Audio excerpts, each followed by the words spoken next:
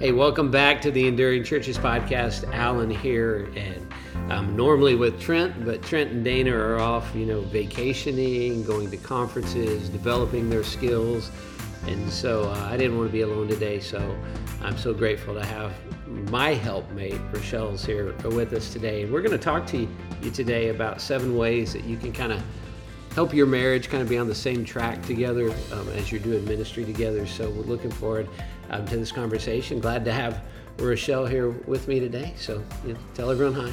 Hello.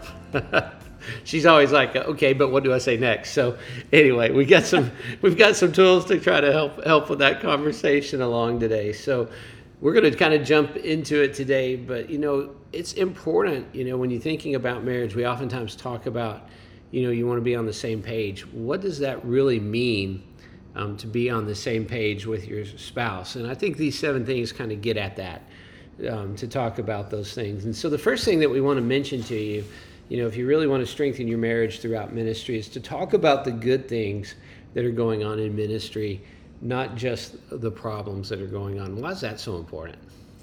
Well, I think it's easy to focus on the problems because that's what stands out to us. Those are the things that we want to fix. Those are the things that we want to do better, that we want to improve. And especially for men, I think, tend to be more perfectionists, but women do too. So it's easy to get bogged down in the problems, whereas being intentional about pointing out the good things, pointing out the positives, kind of that counting your blessings mentality, kind of resets your mindset a little bit.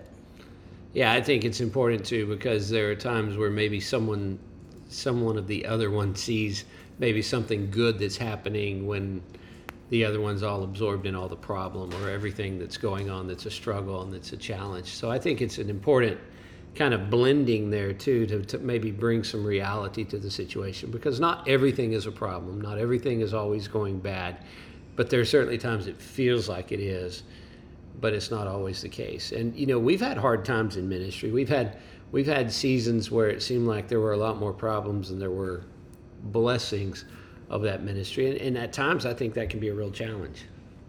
I definitely agree, but I think that when you are a couple, human nature, when you love someone, is to try to encourage them.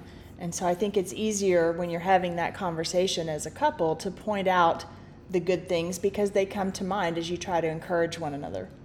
Yeah, encouragement's a big part of that. So, talk about those good things that are going on in ministry. Don't leave it all to the problems, because that'll just kind of weigh you down. Here's another thing I think is really important. It's that timing of when you talk about things. Now, we were laughing coming home today. We had like an hour and a half trip home from the church I was preaching at today. We were kind of talking about this point. When I was a new pastor, and I would ask, well, how was that sermon? I knew it was terrible, but I didn't expect you to pick up how terrible it was. But we did have to learn something about when is the right time to have a conversation about certain things. Yeah, and as you get to know your spouse and know their rhythms and things, there's certainly better times to bring up issues and concerns than others. There's better times just for conversation. I know you, Alan, don't really like to talk a whole lot when you walk in the door. You like to settle in and see what's going on and just be quiet for a little while before you start talking. There's always something that comes up that kind of can get you, right?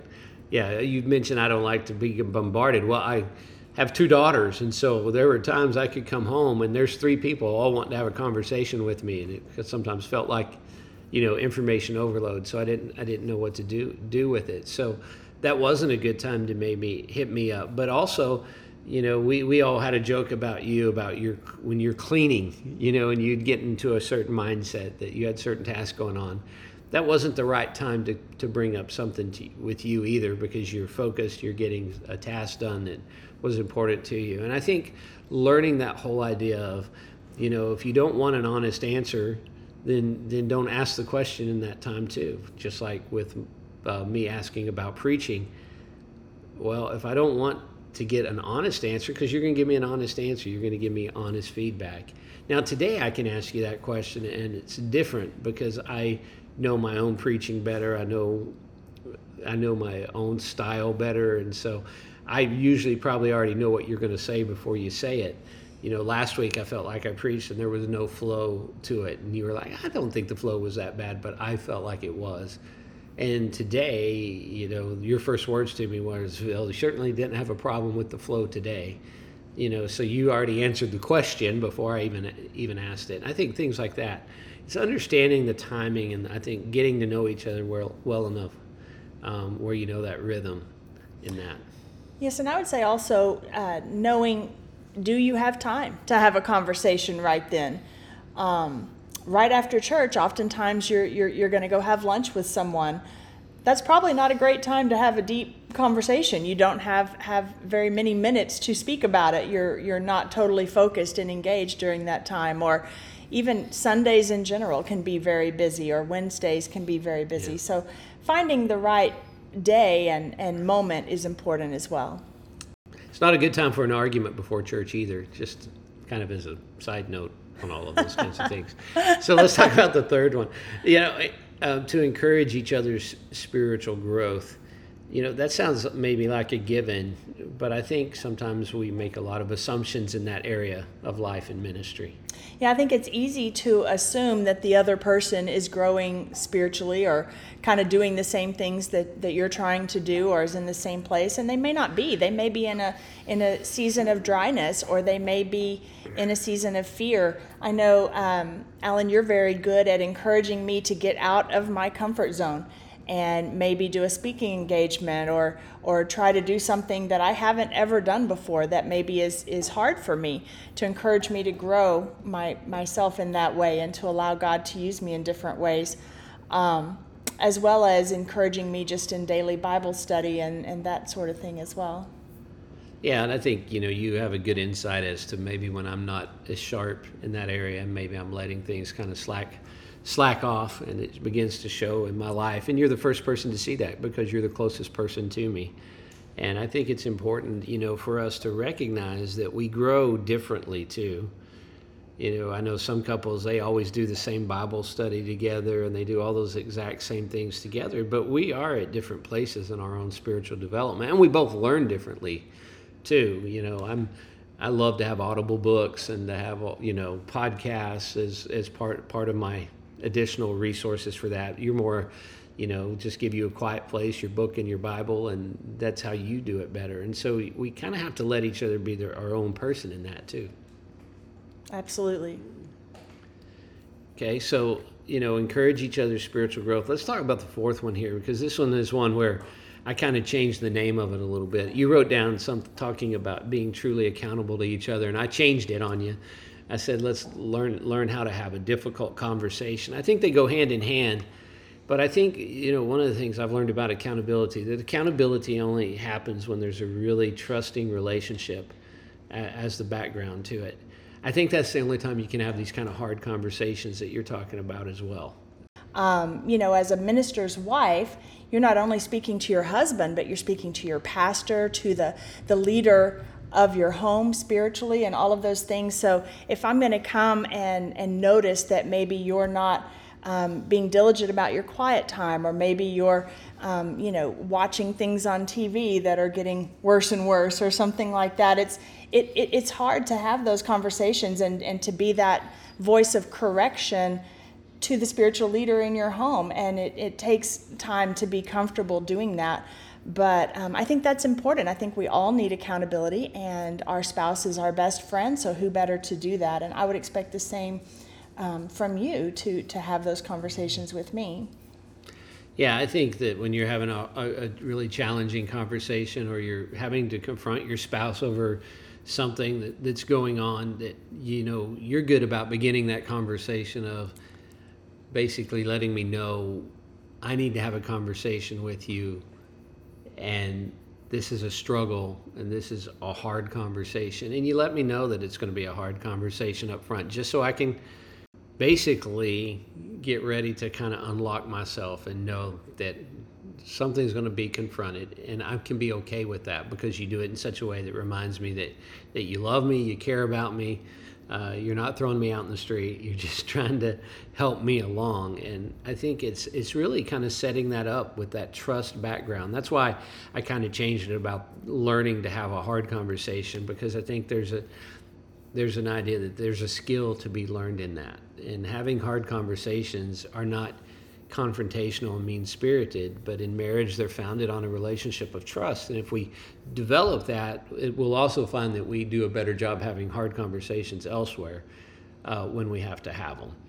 But accountability never happens if there's not trust. And I think that, when you're not having these conversations in marriage, I think it also shows that our marriages aren't developing the kind of trust that we need to have. So it's important to be able to get to this place where we can actually have those conversations from time to time.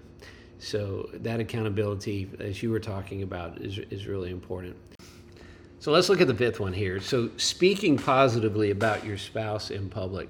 Trent and I have talked about this one a lot. It's one that's come up every now and then. Now, you and I, our relationship isn't like anyone else's relationship because it's our relationship. So we're people who like to tease a lot. So how do we kind of balance this idea that we are kind of always joking about each other too, with being positive about each other when we talk about each other? I think it's more a reality of presenting a united front on things that matter. We're certainly not going to change our personalities, and I'm not ever going to not tease about you because that's who I am, and I always want to be real in my ministry and be who I truly am. At the same time, I would never seriously say something negative to you in public. That would be for you and I to discuss in private. Presenting a united front. In ministry, we often get hit with a lot of problems that people bring to us, especially as ministers' wives. People will come to us and say, well, your husband should be doing this or that or the other.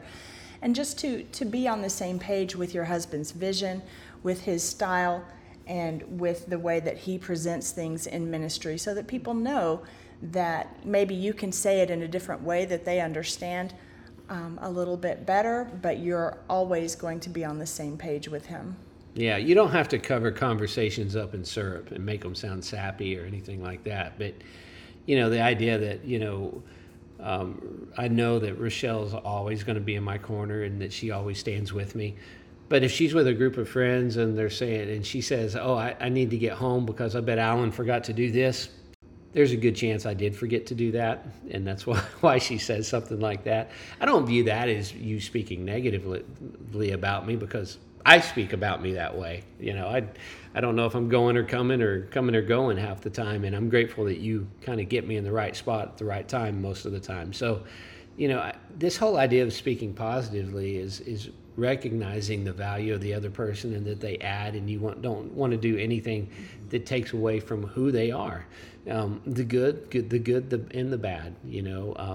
I don't have everything together, and you don't have everything together. And it's okay for us to acknowledge the truths that we've acknowledged about ourselves. My whole church, every church I've pastored knows that I can't do details. And so if there's a detail, you get the detail. They stopped coming to me with the details. They brought you the detail so you could give me the detail. I'm grateful for that. I'm grateful that those are the things that are true. But you're right. We need to be a united front. That's probably a really good way to put that in all of those conversations with that. So the sixth one here, to support your spouse in their own individual ministry efforts. And I guess I'm kind of thinking of this mostly from the standpoint of we're thinking about a wife supporting her pastor husband. But we've had staff members who weren't who were women who were on our staff. We've had others. What about being supportive the other way around? Well, for me, obviously, my husband, being a minister, is going to have a lot more things going in the ministerial round that I'm going to support him with. But I do have ministries that I am working on and developing myself with other women, with other ministers' wives, with mentoring younger women and things like that. I think it's important for the husband to also encourage and ask how he can help in those areas as well. If I have a conference coming up, or if I have a meeting coming up, for my husband to ask and say, hey, can I pick something up for you? Can I pick up snacks? Can I be there to help clean up after this event? Can I deliver something? Can I make phone calls? Just to be supportive in the things that your wife is doing as well means a lot to her, because us as wives, we tag along and help as much as we can in what you're doing, and it's nice, feels very supportive when you reciprocate. Yeah, I think that's something that's important, and maybe something I probably wouldn't have thought about on my own. I certainly have always tried to support you in ministry and encourage you in ministry, and actually not try to keep churches from trying to pigeonhole you into what they think your ministry should be. But I've never really thought about it from the standpoint of, am I giving you that same blessing of time that you give me when you show up to things that you probably don't want to be at, but you feel obligated to be at, and that I should be at those things as well. So I do think it's a give and take street. And I remember we had a children's minister, and her husband came to her, and he was like, I really feel that God might be calling me into this, to take this other ministry. And I remember her just coming and saying, how do I support him in this? I want to support him in this, and making sure that we found ways to encourage him. And so these are two-way streets. How do we help someone who's not a paid minister in the relationship to find their own ministry and support that ministry? I think those things are always important, and maybe get overlooked sometimes in all the, giving up time and all the effort that goes along with ministry sometimes. So we want to make sure that we're doing those kinds of things. There's a seventh one that we have, and so I think we had a list of 7, so this may be the last one if we don't come up with another one. But then that's open communication about ministry interference. And we worked hard to try to word this the right way. Sometimes ministry does get in the way of our greater ministry and our first ministry, which is to our family. Why do we need to have this conversation and know when that's becoming a problem? I growing up, my father was also a minister, and so I grew up seeing the staff side of church a lot, and unfortunately saw a lot of pastors and other ministers that went through divorces and marital struggles for various reasons. But oftentimes what I would hear from the women was that, these men were getting so caught up in doing church work and being involved with church things to the point that they were never there for their family. They didn't attend children's events. They weren't there to help their wives at home. They weren't there to go on dates and spend time with their wives and families. Certainly serving God is our number one priority. That's why we're here. God has us here on earth for kingdom work, but he commands us to be good wives and husbands and parents. And I think that is our first opportunity to do kingdom work, is within our family. And if we don't intentionally take time to sometimes say no to some things, or sometimes let some other people take the lead in some areas, we can really miss out, and those relationships can have lasting consequences, the time that we miss developing those. Yeah, I'll never forget the first conference that I ever went to as a pastor. There was a speaker who had done a dinner at his church for anyone who had ever felt like the church had kind of let them down in some way. And the first person who got up to share their story was a young lady who was in tears and said, my dad went to everyone's basketball games except mine. And just remembered thinking about that. We didn't even have kids yet at that time, and just thinking that I never wanted to be that dad or anything like that. Now, I was privileged. I actually got to coach my own daughter in high school, but not everyone gets to do that. But it is important to recognize that, we can get so busy with ministry that it interferes with our family, and we can't sacrifice our family at the foot of ministry. Our family is our first responsibility before God.